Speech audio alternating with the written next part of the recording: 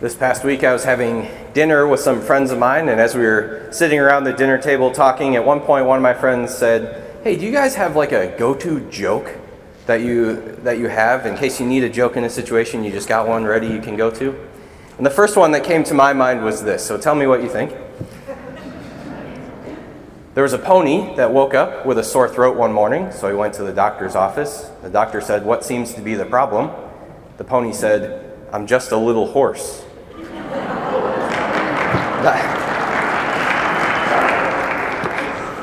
Okay, it's not the best one in the world, but it does in a pinch, right?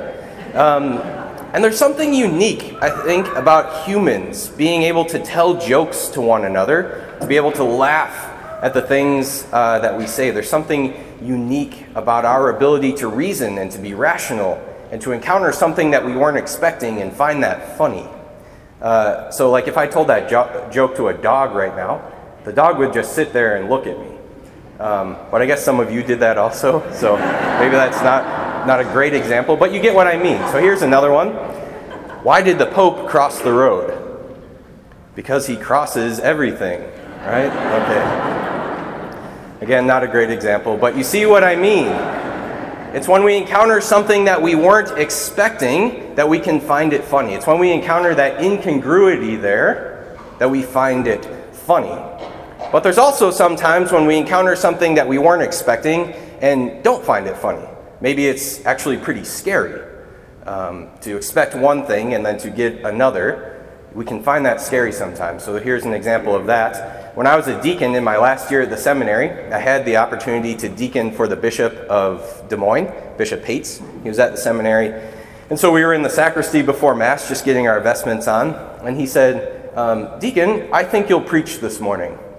And I said, "Well, Bishop, I'm sorry, I didn't realize I was preaching. I'm not prepared." And he said, "That's okay, you're preaching anyway." And so at that moment, it was pretty scary, right? I didn't know what I was going to say, but it turned out fine. But again, you get the idea. We can have different responses when we encounter something that we weren't expecting.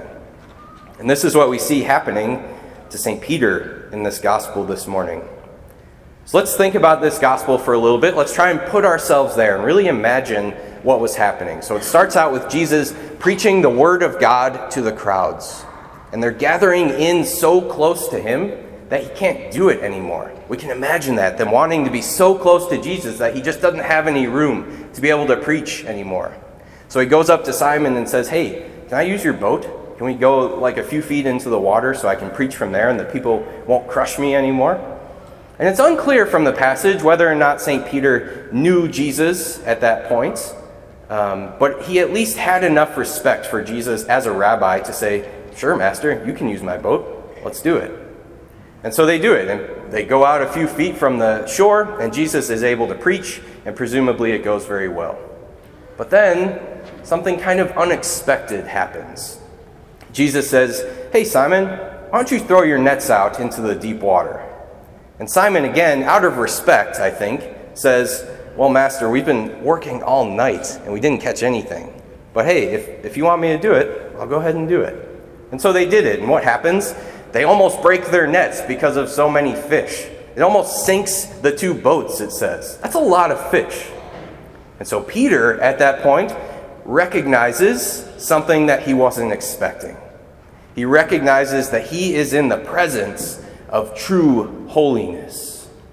Maybe he didn't realize Jesus was God yet, but he recognizes that he is in the presence of true holiness.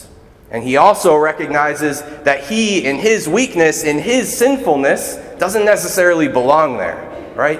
He sees the incongruity there. Jesus, all holy, and himself, the weak, sinful one.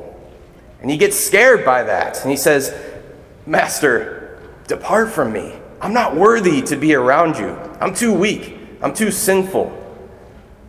Please leave me." He gets scared by this. And Jesus at that point doesn't say, "Yeah, you know what, Simon? You're right. Why don't you leave? You're not good enough to be here." Rather, Jesus, in his heart, looks at Simon and says, "Yes, you're the one that I want."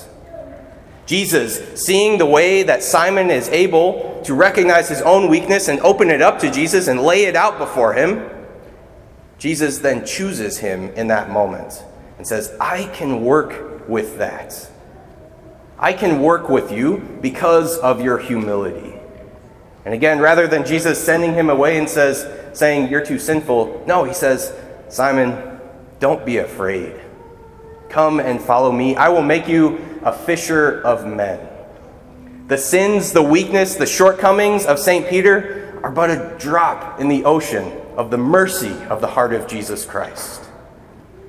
And it's the same for us, brothers and sisters. We are called to be humble, as St. Peter was humble in this passage. We are called to open our weaknesses to Jesus Christ, not to hide them, not to pretend like we're not weak, not to gloss over our sinfulness, but rather to open it up to Jesus Christ and realize that he can do anything with that humility. He makes Peter the rock. He makes Peter the first pope on which the church is built. He does great things with Peter simply because of his willingness to surrender to Jesus Christ and to let Jesus, do the work in his heart. And now let's think about the Mass for a second. Brothers and sisters, when we come to Mass, we are in the presence of holiness. God himself made present to us, body, blood, soul, and divinity in the Eucharist.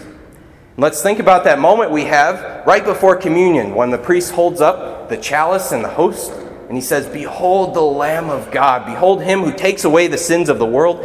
Blessed are those called to the supper of the Lamb. And then what do we say back? We say, Lord, I'm not worthy that you should enter under my roof, but only say the word and my soul shall be healed. We have that moment, brothers and sisters, where we're meant to recognize our own weakness, our own sinfulness. We say, Lord, I'm not worthy to receive you. I'm not worthy to have you living inside of me when I receive you in the Eucharist. I'm not worthy of that. But I believe in you. I believe that if I open up my weakness to you in this moment, you can do great things and you will heal me. So, brothers and sisters, let us do that today. Let us do that every time we come to Mass. Don't be afraid to open up that weakness. Don't be afraid to give him those places of your life that you're embarrassed to give him. Don't be afraid to give him that sin that you struggle with, that you think keeps you from being his disciple. Don't be afraid to give him your shortcomings, because it's precisely in doing that Jesus Christ is strong. As St. Paul says, it's in our weakness that Jesus Christ is strong. Do not be afraid to give him everything, brothers and sisters. For the question is not, are we strong enough to be a disciple of Jesus Christ? But rather, are we weak enough?